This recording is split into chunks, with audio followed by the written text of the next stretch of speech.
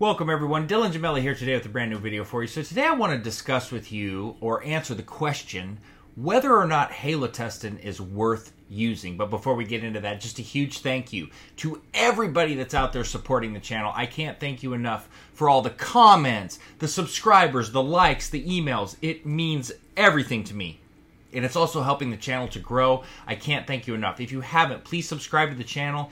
Hit that like button if you're enjoying the videos. And make sure, after you subscribe, to hit that bell icon so you don't miss any of the updates from YouTube every time I post new content. Also, make sure that you're following me on Apple, Spotify, and Google. SARM's Expert. All of these videos are in podcast form, so you want that alternative way of getting this information as well. So, let's dive in. Is halotestin worth using? Okay, so that's an argument that can be made by many people, but for the general average everyday user, I would say hell to the no. Is halotestin worth using? Halotestin is so over the top in terms of toxicity, in terms of the rage and the aggression that it can cause all on its own. Just those two things alone, and then the heavy amounts of suppression that you get with it. Look, most people that run Halo don't make it a full 4 weeks on it. They actually use it just for specific instances. So, like an MMA fighter may use it like for a week before their fight because it's not going to make them gain any weight and it's going to make them overly aggressive and overly strong. But then it can also create a lot of problems. Too much aggression. Too much in terms of toxicity.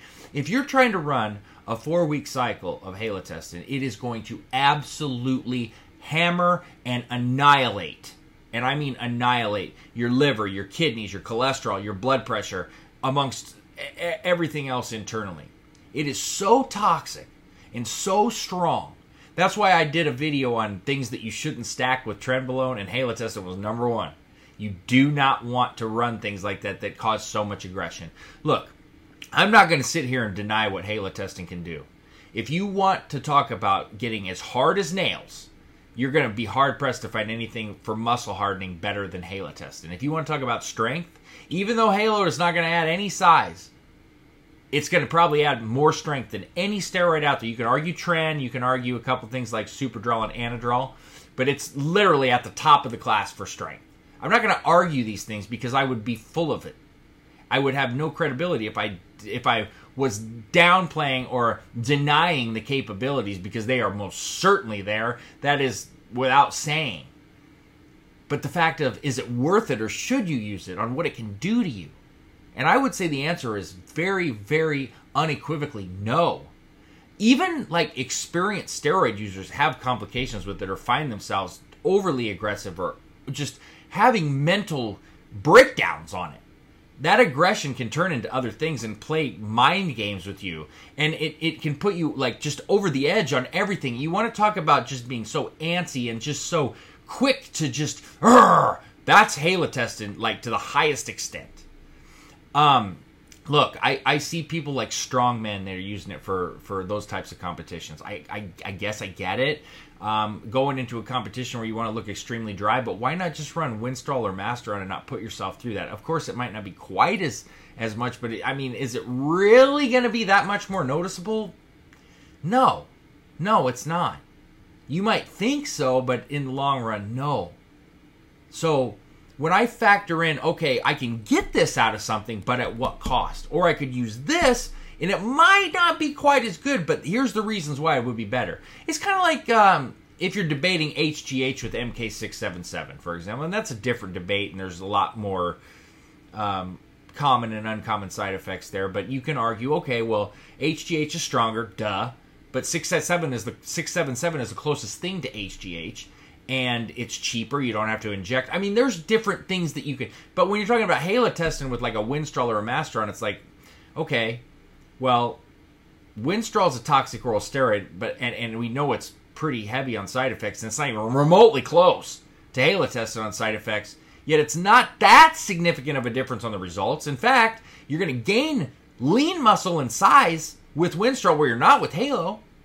You know, I mean, Masteron's got anti-estrogen properties, and it does have some aggression as well, but you're going to gain more nice strength, have that pure aesthetic. It's going to be nice with very lower amounts of side effects. to me, it's like a no-brainer. I get the allure, I get it, I understand it, but if you haven't used it, I would think 2, 3, 4, 5 times full. I really would. Even really advanced steroid users have problems with it. Seriously. And if you're a newer user, please just erase and eradicate the word halotestin from your vocabulary. It is nothing that you should mess around with, and I truly hope that you listen to me on that. I have nothing against halotestin. I've used it, and the results were absolutely incredible. And what was also not incredible was the fact that my wife, still to this day, says, "What was that thing you used that one time? Please don't ever use that again." And I think back, and I was such a prick when I was on it, and I couldn't even help it. That's not my nature, especially with like my wife and my mom and people I love. I'm like the most courteous, respectful person, especially of women, and I know I was a dick and so like edgy, and that was just so out of character. And I never want that in my life. But in terms of what I've seen with others and things like that, I know I've coached plenty of people with it, and I've seen plenty over all these years. My recommendation is avoid it. If you're going to use it, keep it very moderate. Be very smart with it. Make sure that you have tons and tons of protection while you're using it. All-in-ones, liver protections. I mean, everything you can break out, you're going to want to use. All right? But like I said, my recommendation is no, but you always should do you. Do what you're comfortable with. Do what you feel is best suited for you, and go from there. I'm only here to give you recommendations on my experience and try to coach you through in the best methods possible. So that being said, stay tuned for plenty more to come. Dylan Gemelli, signing off.